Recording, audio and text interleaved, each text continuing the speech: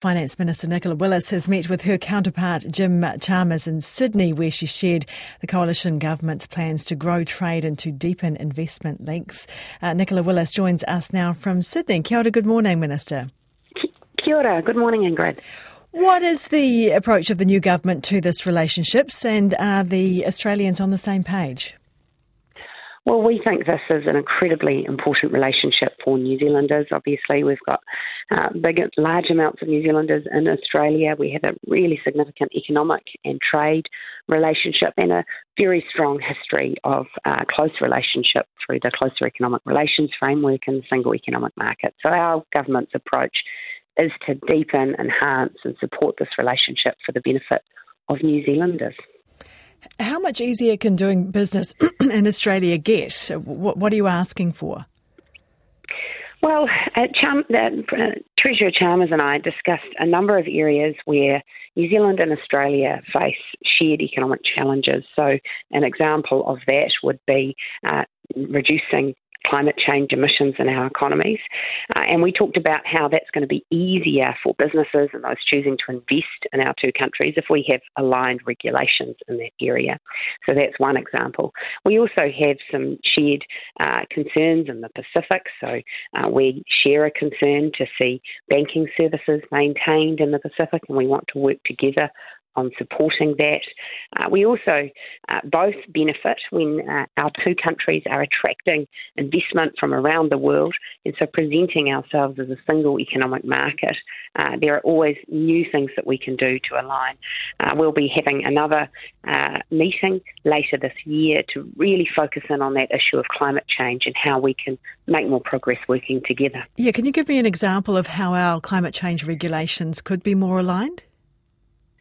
Well, the issue that Treasurer Chalmers has focused on is this issue of energy transformation. So if you think about some of the new technologies that are coming on, whether that's offshore wind, whether that's floating solar, whether that's hydrogen, these present new regulatory challenges because these are new technologies. Rather than us reinventing the wheel and coming up with bespoke regulatory approaches in Australia and New Zealand, the opportunity is to work together to come up with regimes so it's the same here as it is in Australia, and that makes it easier for anyone wanting to invest in those technologies. You mentioned the large number of New Zealanders living in Australia. Is that number too large? How worried are you about New Zealanders leaving to move there? Well, I'd just first acknowledge that Treasurer Chalmers was one of the people who really championed citizenship rights for New Zealanders. He has a large number of Kiwis in his own constituency, and we're grateful to him for that. Look, I always worry if talented, skilled people are leaving New Zealand in really large numbers. Of course, it's natural. It's the right of Kiwis to move around the world. But I also think it's a sign of success if people are choosing to stay in New Zealand. And ultimately, the mission of our government is to make our economy stronger so that people look at New Zealand, they say, well, I've got great opportunities here, there's good jobs, they're well paying, I can have a high standard of living, good public services. So that's the mission of our government, to make New Zealand a place where people want to invest their lives. Okay, a couple of quick things. Supermarkets, they're having the same sort of dramas over there in terms of worries about food prices and monopolies and that type of thing. Did you discuss that at all? Is there any common ground there about how to tackle that? That wasn't one of the issues that came up in our discussion, although we did discuss that both as financial leaders in our governments, the cost of living is a major front-of-mind issue. That's an issue in Australia, it's an issue in New Zealand. I note that Australia is, in July, delivering a package of tax reduction, in part to help support Australians have more money in their back pockets to deal with the cost of living crisis. And I'd note that New Zealand is intending to take a similar approach. Yeah, Anthony Albanese has ruled out moving in to break up the supermarket monopoly. Are you on that same page there?